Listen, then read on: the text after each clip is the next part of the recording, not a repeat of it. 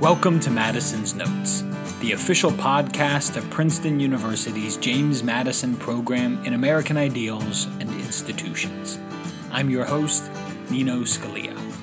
Our website is jmp.princeton.edu, and our Twitter handle is @MadisonProgram.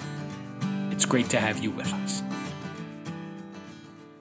Hello and welcome back to Madison's Notes. I'm your host, Nino Scalia, and our guest today is Craig Bruce Smith. He is an assistant professor of military history at the School of Advanced Military Studies at the U.S. Army Command and General Staff College in Fort Leavenworth, Kansas. He is the author of American Honor, The Creation of the Nation's Ideals During the Revolutionary Era, co-author of George Washington's Lessons in Ethical Leadership, and we have stolen him away today and prevented him from doing his work on his new book, The Greatest Man in the World, A Global History of George Washington. Craig Bruce Smith, welcome to Madison's Notes. Oh, it's been a pleasure to be here, and thanks for having me on. And as I have to work in all things, all views are my own and represent no one but me.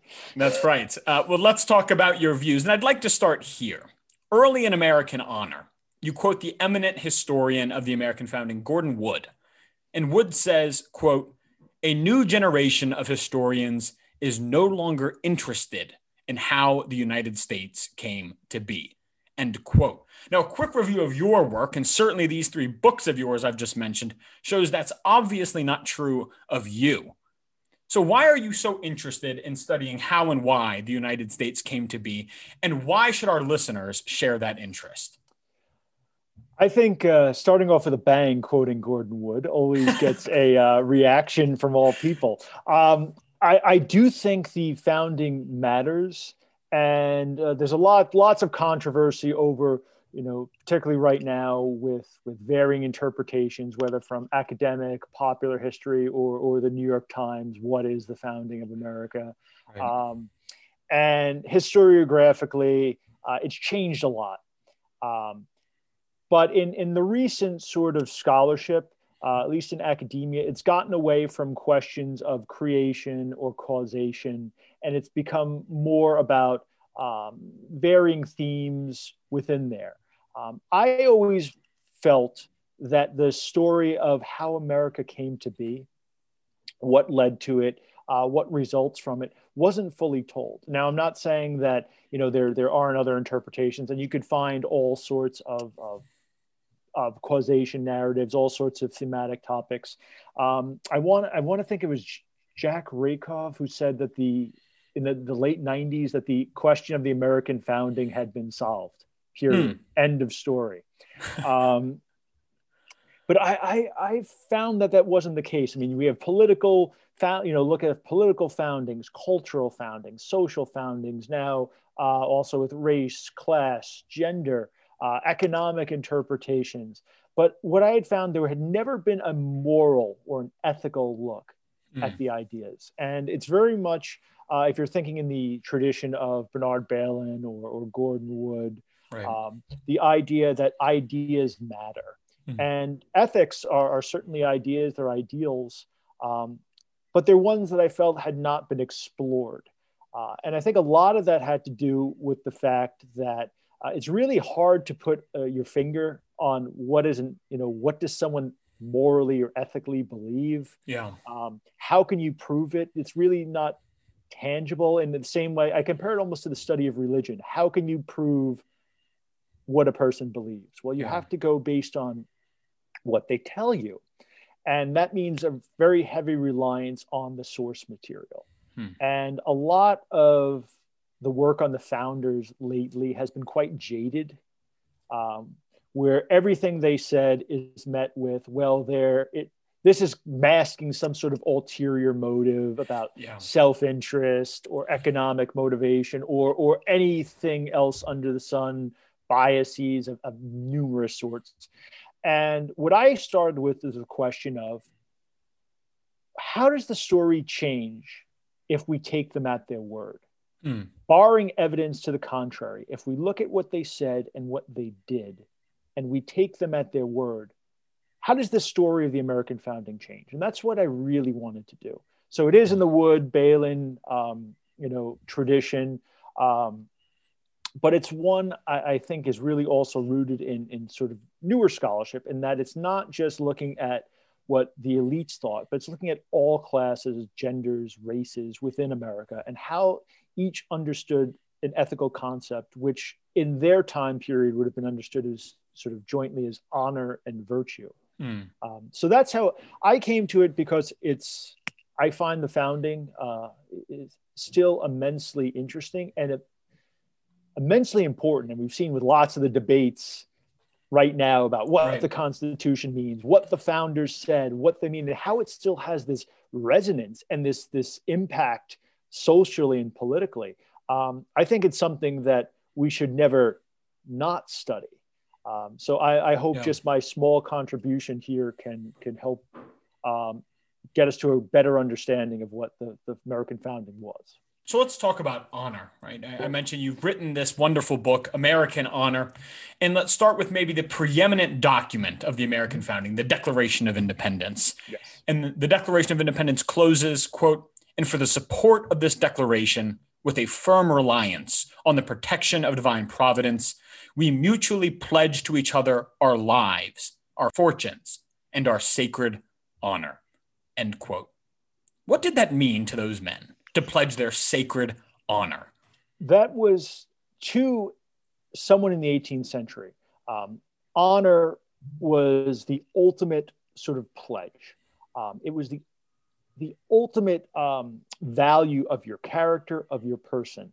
And now it's a really antiquated word. So today, the chances of you having used the word honor, probably, maybe if you're in the military or if you've been in front of a judge lately. Or a Boy Scout or something like that. Right. But other than that, you probably aren't using it. Maybe you accept an award or something, but you're probably not using it. It could mean all sorts of things. It's an ancient concept. It's meant everything from reputation to valor to courage to duty. It's usually tied to virtue, which is usually more akin to ethics, particularly religious ethics. But how it came to be understood by the American patriots was as an ethical concept. So when I invite modern audiences, when they hear the word honor, they're really talking what we would think of as ethics. And there were regional differences. The further north you went, honor and virtue were separated. Virtue took prominence. Further south you went, the terms were basically interchangeable. But by the founding, there's a pretty good sense of this shared sense of honor and ethical purpose. And it's one that John Adams is going to mention, that, paraphrasing a bit, he's going to say, we use different words by honor and virtue, but every day we become more and more alike. And this is something that had been building through the boycotts and resistance in the 1760s and the 1770s. And they first used the term sacred honor actually at the First Continental Congress in 1774. Right. So this is something that had joined them, this concept had joined them even before independence is being discussed. So what's meant? Well, it's a pledge of a shared ethical belief in their cause, meaning resistance to what they view as British tyranny, support of the rule of law, government following what is proper belief, proper action in service of the greater good of the country, collective colonies, and then the nation. So why the term sacred? And this is, again, a lot of speculation, because to my knowledge, there's nothing that explains, well, I meant, Jefferson doesn't write, well, what I meant was, but the term sacred, obviously it has a religious aspect to it, but you're dealing with a revolution that is going to end with the separation of church and state. And this is something that is very much understood during this period of, you've got people of multiple denominations, again, largely Christian, multiple denominations that are coming to this. Again, you see even the few words before, you hear the mention of the divine. Right. But it's about honor being is a secular morality, a morality and ethical belief that you need not be of any particular denomination or religion to follow. It's a civic religion. So placing that term sacred denotes this sort of elevation of the term. It also coincides with, if you're a good Anglican, seeking independence is not just going against the king as the sovereign of Britain, it's also going against the king as the head of the Anglican Church. Right. So it's allowing for this separation to show that there is a civic moral aspect to this that is in some ways allowing for this separation. And a lot of it is based on interpretations of Montesquieu that honor cannot bear with despotism. So you owe no allegiance to a king because he sacrificed his own honor. You mentioned these regional differences. Sure. And it's striking that you have these men from different colonies. I mean, essentially different countries in some ways. And yet they had enough of a common appreciation and understanding of honor and what it meant to behave honorably that they considered it significant enough to stake this cause of liberty on it. So how did that consensus come to be? Now, there's all sorts of different ways. And again, because depending on someone's background, depending on their region, it's going to be developed in different ways. So if you look at like someone like Benjamin Franklin and George Washington, they're not educated in the same way as a lot of the sort of upper class individuals who are going to go on to become signers of the Declaration of the Constitution. Right. Benjamin Franklin, very much a self-made man, the youngest son of the youngest son for 5 generations back when birth status mattered. Right. He found his way through his own reading, again, very much mimicking at first the European style that you'd find in British literature and gentlemen's magazines like The Spectator, and following classical history. But what he starts to change as early as the 1720s, honor had always been this sort of aristocratic monarchical concept that it basically was your connection to the king and birth status. Franklin, by the 1720s, is arguing that no, honor is an ascending concept, meaning the only people that are due honor are those who behave in a proper way and the person that taught them to do that. So parents, teachers, and honor could never descend based on a bloodline. And he mentions this in the 1720s, very much, you can speculate for his own sense, not having this birth status. And he doesn't really mention it again until the 1780s.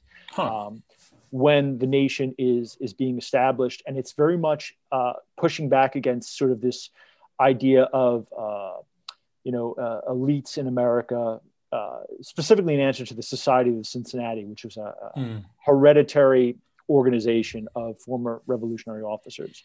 Washington comes through literature like Franklin, but also he has male role models, his older half-brother Lawrence, who marries into the aristocratic Fairfax family. So Washington has the sort of models he looks up to. A lot of the others, whether it's John Adams or Thomas Jefferson, are coming at it through education. Early schools, whether it's Harvard or William and Mary, have built-in senses of honor. They don't necessarily have a formalized honor code, but honor, ethics are taught. They're also instilled in various rules that exist in the colleges on behavior, what can and cannot be done. And then some of these are standard sort of regulations, no drinking in the rooms but it's always sort of placed on this sense of honor. And you have cases where, the expectation is students must turn in other students who have violated this honor, right. Although there's all varying definitions of this, where students sometimes will band together and then the faculty will accuse them of having the honor of a band of thieves. And that can sometimes lead to violence against the faculty. But it can come from different ways. But those are a lot of, for the leadership, those are the different paths. But it's something you could really couldn't escape, again, to paraphrase Bertram Wyatt Brown, who's written extensively on honor before he died. It's not something you could really escape. And people could come to it through personal experience. They could come through it culturally. They can come through literature, through education. There's lots of variants, but almost universally, it was agreed that this was an important concept. How important is it when you're trying to inculcate the sense of honor in someone that the young man or the young woman have examples of people who lived and behaved honorably? So you mentioned that in these colleges and universities, they would read Plutarch's Lives. Sure. How important was that to have these examples of honor? Oh, that's exceptionally important. And to be a good Anglo-American, you believed you were the heirs to ancient Rome, more so than people living there. So there would be these classical examples, Greek, Roman, but also throughout British history. These were the examples, these were the exemplars. And these figures could be looked upon for varying reasons. It could be a particular incident or particular quality. So you could look at Cincinnatus for surrendering power, or another of Washington's favorites, the great, classical general Cato. Mm-hmm. So the idea that there were these exemplars to model yourself on. Yeah. And they did not have to be these sort of classical figures, but they could be personal figures like Washington had. But the literature allowed a path for those that didn't necessarily have these exemplars. But if you went to school, the idea the faculty were supposed to be these pinnacles of honor for which the students could aspire. So the faculty were governed just the same. Again, results may vary. Yeah. So in fact, at William and Mary, one professor, he was the professor of moral philosophy, led his students in a pitched gun battle against local townies in Williamsburg. So over a matter of honor, and then the college president sent all the students back to their rooms, and the professor said his honor was affronted because the president overruled his authority as their professor. If you ask someone what started the Revolutionary War, they'd probably say something like taxation without representation. Sure. And that would be largely true. But you explain, however, that this taxation without representation was not simply an economic gripe, right? The colonists felt that they were being dishonored by the mother country. Explain that. In what ways was the Revolutionary War a cause of the colonists believing themselves to have been dishonored? Okay. And it's if someone said, we've all done it in elementary school or maybe higher, what caused the American Revolution? Taxes, no taxation without representation. And it's largely true. Yeah. There are other factors involved as well, and I'm not discounting any of that, but I'm saying when it comes down to this, it's not simply economic. If you're looking at pieces of legislation, whether the Stamp Act or Townsend Acts, T Act, these are, if you're looking at them as monetary value, they're really not that problematic. It's not financially crushing anyone in the way that it's envisioned in sort of popular culture, or think of the scene of The Patriot where the guy's like, he cuts off my arm, my leg for taxes or whatever. I forget his name, Mr. Howard. Anyway, the idea of taxation, there was always taxation in America. It always existed. The difference was Americans paid local taxes to their local elected representatives. And they gave an annual gift, a sort of gift of subsidy, where they'd give the amount of what they should be taxed to the crown. Because it was given freely, it wasn't a tax. But once these direct taxes were put on, it led to the issue of direct versus virtual representation. The Parliament said, no, you're virtually represented. You're under the British Empire. You're the British Parliament. We represent you. The colonists had grown to expect direct representation, direct taxation to their representatives. So the idea being, well, if we're granted representatives or we return to how things had been previously, that's fine. But it's the idea of taxation or forced taxation usually was something bestowed on a conquered people, almost like a tribute. And they viewed themselves as not being treated as full Englishmen, which is how they considered themselves, especially after the French and Indian War, where they had fought alongside and in their estimation had fought better than the British regulars, who were not necessarily well suited to North American combat. Again, things like the proclamation of 1763 that's put on after the French and Indian War that prevents expansion west of the Appalachians. If you look at the document, it's not that it prevents expansion. It's that it prevents the colonists from receiving the protection of the British crown in order to prevent hostility against Native Americans that arose in Pontiac's Rebellion. So it's literally removing one of the principal requirements of government, of protection. So removing protection of English subjects in favor of Native Americans to restore these relations. So that it's all these elements that we are not being treated as full English subjects. You have therefore dishonored us. Yeah. So a lot of people come through a more personal way. Washington comes about it that he worked up. Washington always liked to be fashionable in everything he did, whether it's clothes or china or so he'd worked up really high debts. And this is nothing problematic. It's actually considered honorable to have debts in the 18th century.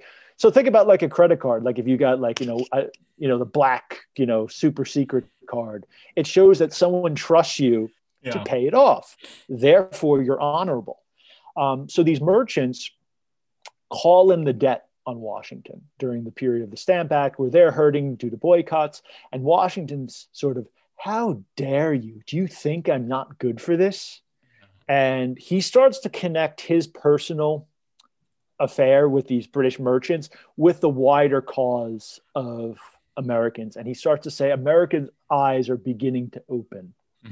And so by 1765, you see him and others really starting to think collectively in a way that they hadn't necessarily done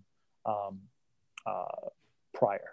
And then the war comes. And just as important as honor was in helping usher the war in, it might, in your telling, have been just as important, if not more important, during the war. I'm quoting you here. The American patriots had set high ideals for themselves as a people and a new nation. The Continental Congress was actively vocal in encouraging the country's preservation of honor and virtue as vital to the success of the United States in war and peace. Explain that. Okay. So if we take you back to Lexington and how it's categorized, who fires the first shot at Lexington? Who knows? Americans, British, both, drunk guy from the tavern, all plausible. The point is how it's categorized is by the Americans. The British fired first. They are murderers. The British, of course, do the inverse. The Americans fired first. They are rebels. So it's casting it in the sort of just war terms. And this is, the idea of moral philosophers of the period, like Amir de Vattel, the idea that defensive war is inherently just, therefore their cause is just. So America is very eager to maintain a sort of moral superiority. And the way they're doing that is to show that they are acting for what is right. They are behaving on the field in an ethical way. And that means the manner in which they fight. That means how they treat prisoners of war. That the idea is they're trying to signal also to the wider international community, also for assistance. So there is an element here. But Washington, the Continental Congress are conscious of this idea of trying to not just win, but to win well, to win in a way that they will be held up as this example. They are very much considering their long-term historical reputations. And they want to ensure that this is done the proper way, that they are not viewed as sort of this rabble or this riotous group who's not beholden to law. And you'd seen this even in the run-up to boycotts and things like that, where there's resistance to the more violent aspects from some of the leadership, particularly men like Washington, who, when they saw riots, they were fundamentally opposed to such sort of destruction. So when Washington is involved in organizing the Continental Army, one of his first requirements is in officers, these have to be men of honor with, character, with reputation and sense of honor, that could be lost. And this was what would preserve them. America didn't really have a martial tradition. There's no like military academy.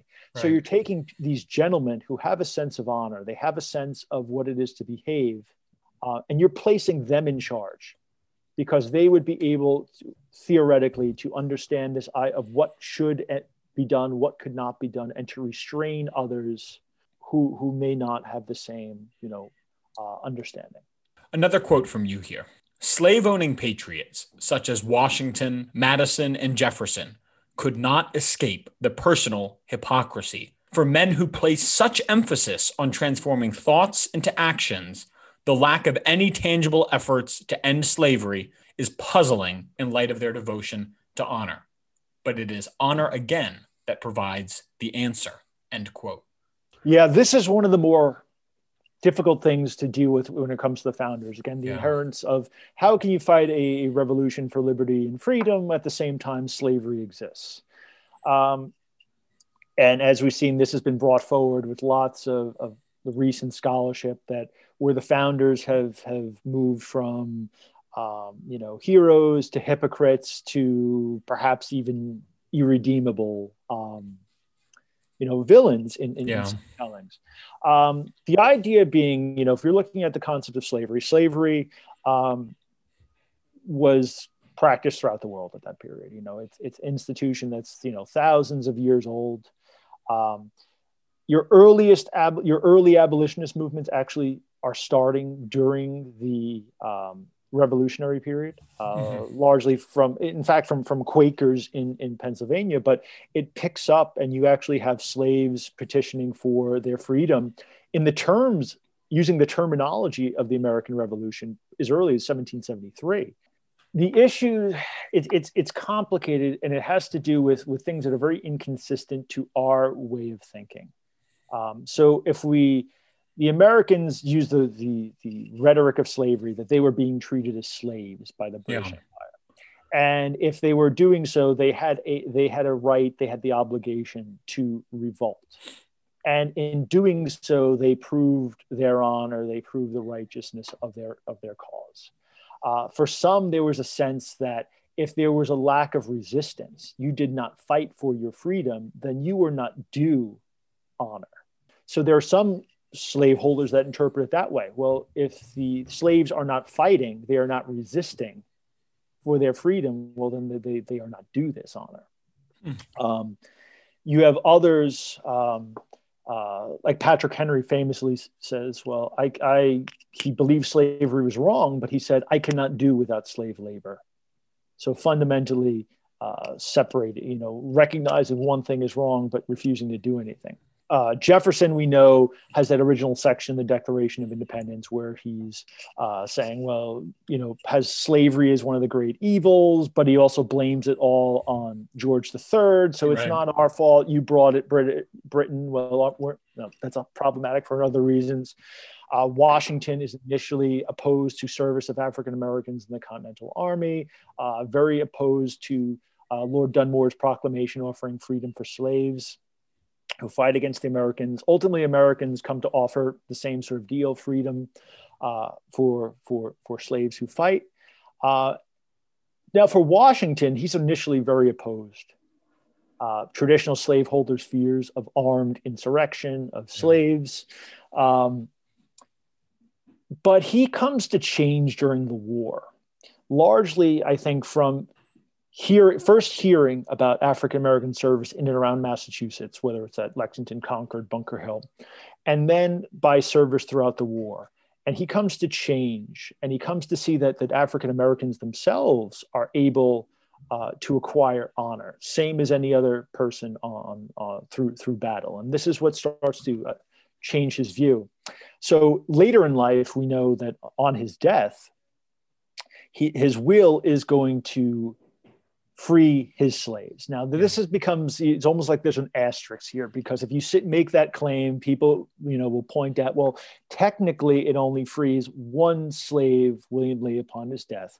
The other slaves weren't freed until Martha's death. Now, the reasoning for that is He said, well, he doesn't want to break up families.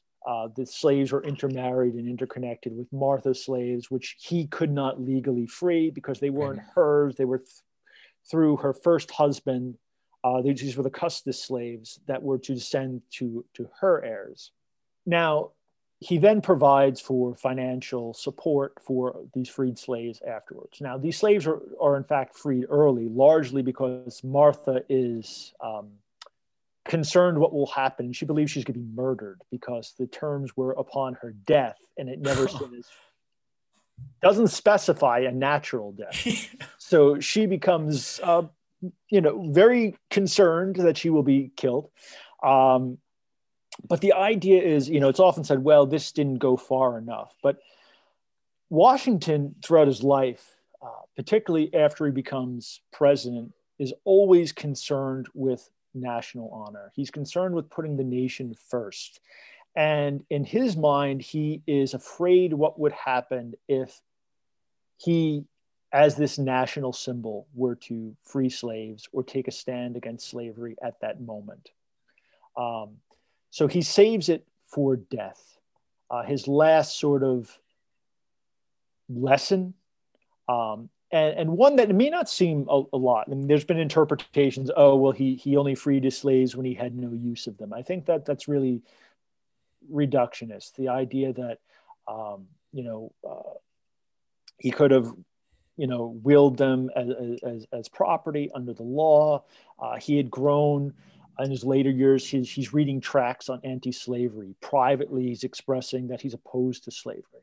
And this will, which is in fact published, this is not, it's a private, he keeps it very secretive, but it's a document that's published. It's in print. This is something that people read. This is something people knew about.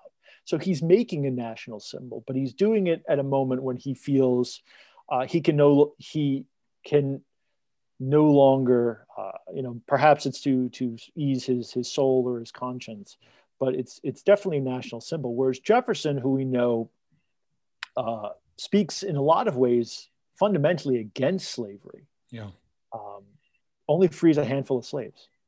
And so Jefferson's concept of honor was very much the idea of this internal concept. Imagine the whole world were looking at you and never do a dishonorable thing. But he doesn't follow through with that. And the reason is he's, in my interpretation, is he's concerned about his reputation, and he's very much afraid of how his neighbors, his friends will view him. And in the Notes of the States of Virginia, there's certainly this pseudoscientific racist aspect to it, but there's also elements where he believes that one day African American slaves will rise up and it will be just vengeance from God. Yeah. John Adams, right? The passages on slavery are worth diamonds.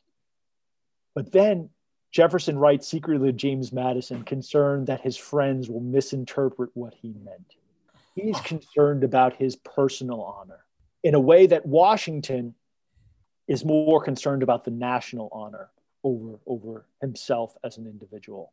Though they both say they're putting, they're both speaking this national sort of honor and this concept. Washington really feels that he's withholding it for the purposes of protecting the nation, whereas Jefferson, in a lot of ways, is more protecting his own reputation. Whereas, we see Franklin come to, early abolitionists in Philadelphia.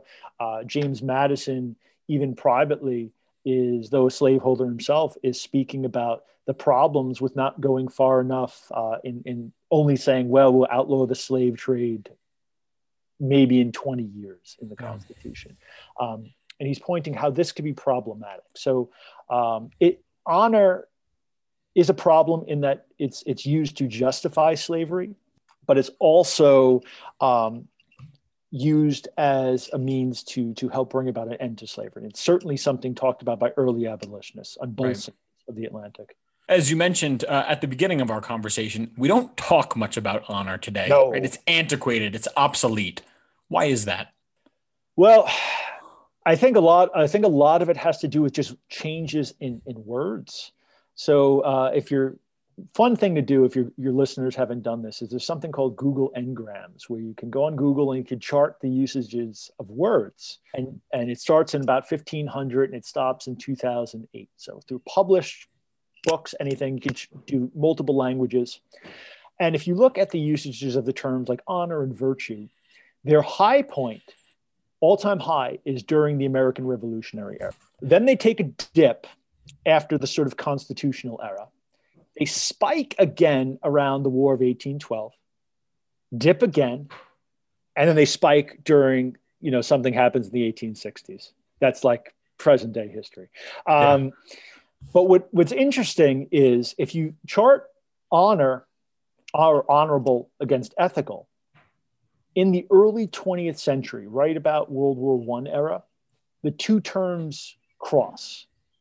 And honor fades from usage, but ethics rises. In fact, if you try to find the term ethics in the 18th century, you're really only talking about Aristotle. It's not a commonly used word like we use it today. They would have used the term honor. Does that mean people in the 18th century were unethical? No, of course not. They just were using different terms. So now, today, when we use the term ethical, whether it's business ethics, professional ethics, medical ethics, it's in the same sort of vein as, Washington or Jefferson or Franklin would have meant when they said honorable behavior. So we still use the concept. We still follow it. It's just we're using very different terms. Yeah. And so when you hear honor, you're thinking knights or powdered wigs or Boy Scouts, Cub Scouts. Duels. Yeah. Oh, duels. And duels, this is so again, writing this book, when I mention honor, first question is, well, you're writing about duels. Well, yes, there are duels in the book because you need the duels. If you have a book about honor, there's not a duel in it. Someone's going to say, where are the duels? But the interesting thing about duels is, by the vast majority of Americans, they were viewed as dishonorable. If you look at the numbers, before 1800, in all of American history, there's maybe 70 duels. Maybe. If you look after 1800 through, let's say, the end of the 19th century, we're talking 800 known duels, because it's illegal. So you're not going to report it. But the idea was, for most people, it was viewed as dishonorable, and you're risking your life. You're risking someone else's life. It was, in addition to religious aspects. And so most people, there's George Washington's opposed to it. There are rules written against it in the manuals of the Continental Army. You have the famous Hamilton-Burr duel. Mm-hmm. That duel actually starts an anti-dueling movement, because the idea of, here you have two prominent citizens, Alexander Hamilton, leader of the Federalist Party, Aaron Burr, sitting vice president. They ruin both their careers. One dies and one is basically done. And the idea is they're putting their personal honor before the nation's honor. Think of what they could have accomplished for the nation. And it really, it starts this anti-dueling movement that only picks up again with not the revolutionary generation, but their sons and their grandsons, who are trying to live up to the great names and don't have a war, don't have a means to do it. So they take to this sort of personal combat, saying, well, I'm going to prove my personal honor so I could advance in society and then take this sort of national stage. Today, we observe the anniversary of the great man, the indispensable man, George Washington's death. And as I mentioned in your introduction, you're hard at work when you're not recording podcasts on a book entitled The Greatest Man in the World, A Global History of George Washington. I'd like to take both parts of that title, but start here. What made George Washington the world's greatest man? Now, what's so interesting about that title, The Greatest Man in the World, is it's a quotation, period quotation, and it is from his enemy, George III. Yeah. So this comes about, there's a story. George III is having his portrait painted, and by I believe it's Benjamin West. And George III can't imagine a world where Washington doesn't name himself king. Oh. The idea, and the perception that Washington may have even been offered a crown, and George III is conceiving of, well, the Americans will soon tire of their new King George, and think like Hamilton, you'll be back. Benjamin West said, well, actually, Your Majesty, he's surrendering power, giving his commission back to Congress. And George III is shocked. And he says, if he does that, then he'll be the greatest man in the world. Because the idea of surrendering power is so foreign. If you think about the last time it happened there, was the classical era, going back to, Roman Cincinnatus, who had dictatorial power, gave it up, returned home to his farm, became Russell Crowe and Gladiator. That's right. But here, it had never really happened. If you're thinking back to great military commanders that are victorious in the field, what usually happens? They usually assume power. Think Julius Caesar. Think Oliver Cromwell in the English Civil War. I mean, shortly after, you've got Napoleon. And George III is just so shocked by this. And it was, in a lot of ways, so rare, so unusual, that Washington in 1783 is going to resign his commission back to Congress, return that trust, preserving civilian supremacy. And that's why I put on the cover of the book the painting that is in the rotunda of the Capitol today, because I think that's the moment. I mean, there have been others that have recognized Washington's greatness for any number of things, whether it's crossing the Delaware or any number of myths that were created around him, or embellishments. But it's really that moment that seized on throughout the sort of world as Washington, Cincinnati, the American Cincinnatus Washington, who really embodies this sense of honor, who actually lived up to the revolution's values in a way that you can't say it's just rhetoric. He has a chance for personal power. He has a chance for all these traditional trappings, and he turns it down. Yeah. It's striking to me just hearing you tell this story that King George doesn't say, what a fool. He doesn't say, why is he doing that? This man, King George, who has no intention of ever giving up power, hears of Washington doing that and still realizes the greatness in that act. That's really remarkable.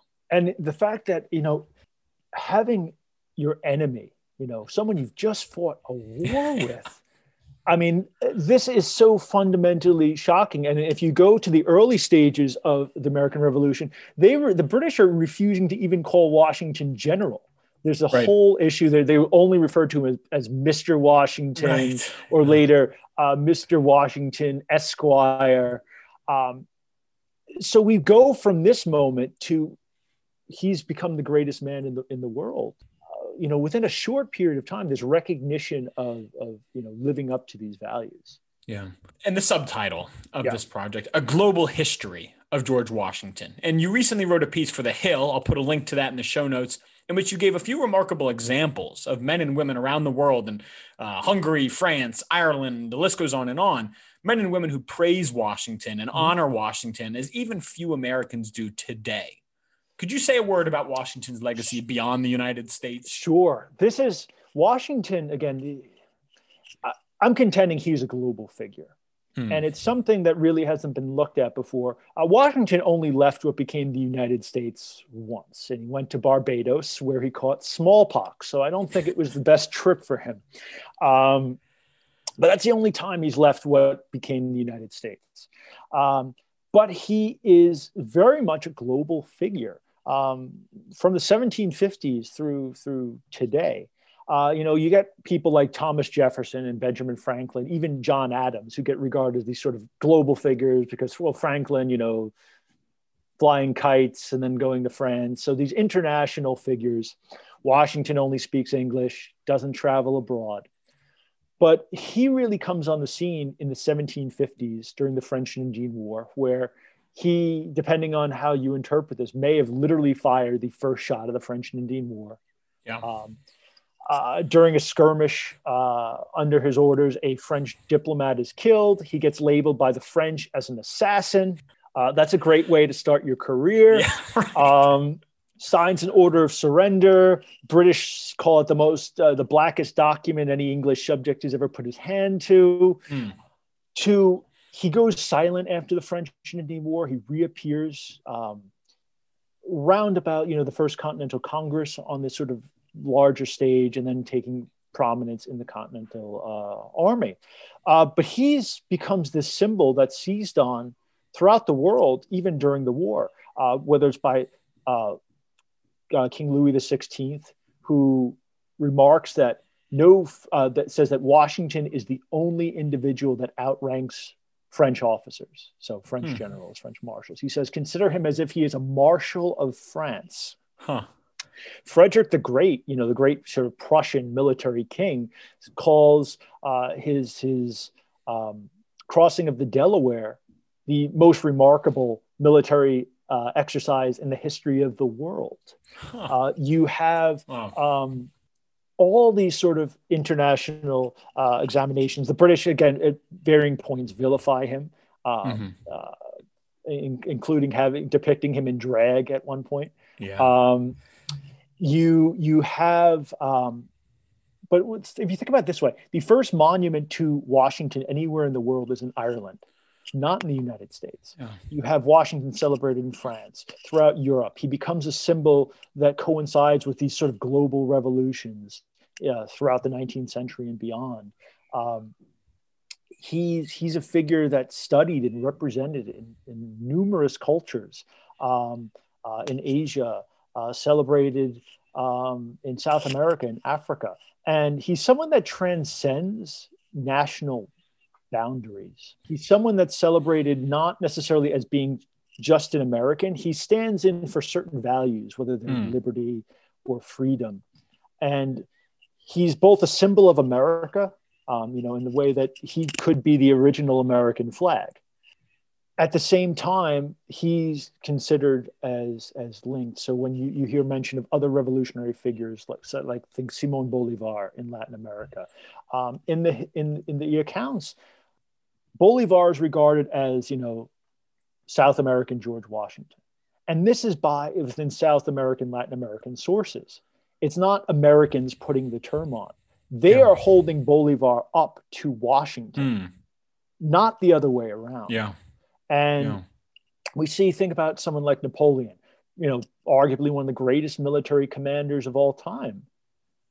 He's going to remark, they wanted me to be George Washington, and he just couldn't. So this is the symbol. And we see Washington appear even in the most unlikely sources studied by Mao Zedong, during Chinese revolutionary period. He's someone that comes to embody any number of things for different audiences, whether it's a revolutionary figure, whether it's a figure for liberty, whether it's a figure for resignation of power. He becomes representative of so many different things, and he can even be used in ways that he maybe did not intended to be. We've seen him used, by the Confederacy during the Civil War. So it's George Washington Southerner, George Washington Virginian. We see him depicted negatively as by Native American communities using his grandfather's old name of town destroyer. So there are all different interpretations of him. But by and large, throughout the world, he is celebrated for the ideas he represents rather than his flaws as an individual. And that's why you see commemorations and celebrations of Washington in art and statues throughout the world. It's not Washington slaveholder. It's not even Washington American president or American general. It's Washington, a symbol of these sort of universal ideas of liberty. We're now more than 2 centuries removed from the death of that indispensable man, and a startling percentage of Americans, about 20%, find him supremely dispensable and would like to see statues of him and monuments torn down. You're obviously not in that group. So tell us, what should Washington mean to us today, and what lessons should we draw from his life? Yeah, I'm certainly not in the group to take down statues of George Washington. I certainly can understand the other perspective, and I mean, there's certainly open to debate, but I am certainly not in that camp. I think we need to look to Washington for his guidance today. I mean, if you're looking at, we know right now, I don't think it's controversial to say we're in a hyper partisan moment. Yeah. Probably, I wouldn't say we're in the most partisan moment ever. We did have a civil war, but we are certainly in a partisan moment. And people are constantly saying, well, there needs to be discussions across these partisan divides. Washington, again, is in his farewell address, is arguing against party. He's not saying that the idea of will parties exist. Yeah, there's no way, getting rid of parties or factions, but the idea that you shouldn't put party or factional or regional loyalty over the national interest, over national honor. That's something we could really take Washington. We could really follow that example. If you're thinking of, putting the nation first over personal glory, personal advancement, we see that in Washington. We see him, again, rather than aiding, the Marquis de Lafayette, who's imprisoned during first as a French revolutionary, then cast out of France for being not revolutionary enough. Yeah. He refuses to intervene because it's not in the interest of the nation. He has a duty to protect America. Washington, again, I think the biggest aspect is his ability to surrender power, his ability to always maintain civilian supremacy of the military, to uphold the ideals of the revolution, to set precedents that guarantee these ideals of the revolution. So again, lots of being said about all manner of scenarios that may or may not occur. Why does America have no fear of things like a coup or a monarchy or a dictatorship? It's because of precedents Washington set and continued to uphold. Right. So I think that's what we really have to focus on. And he still has applications to modern politics in all sorts of ways.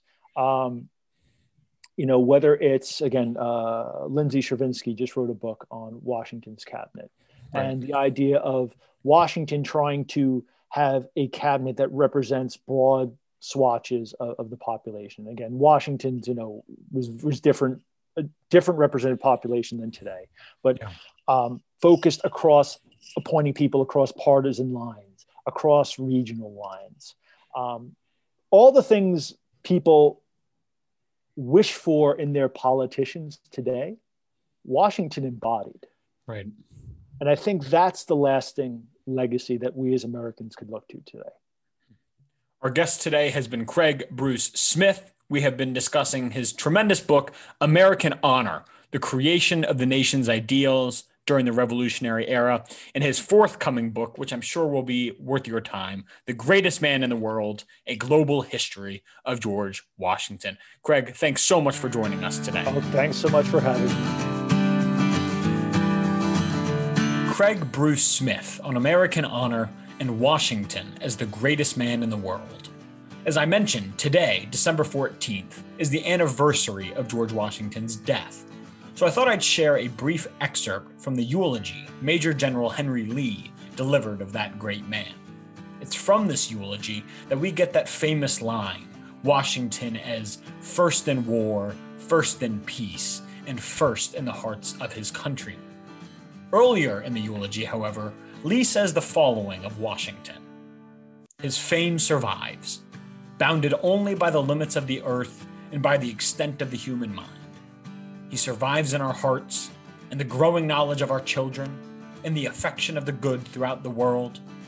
And when our monuments shall be done away, when nations now existing shall be no more, when even our young and far-spreading empire shall have perished, still will our Washington's glory unfaded shine, and die not, until love of virtue cease on earth, or earth itself sinks into chaos.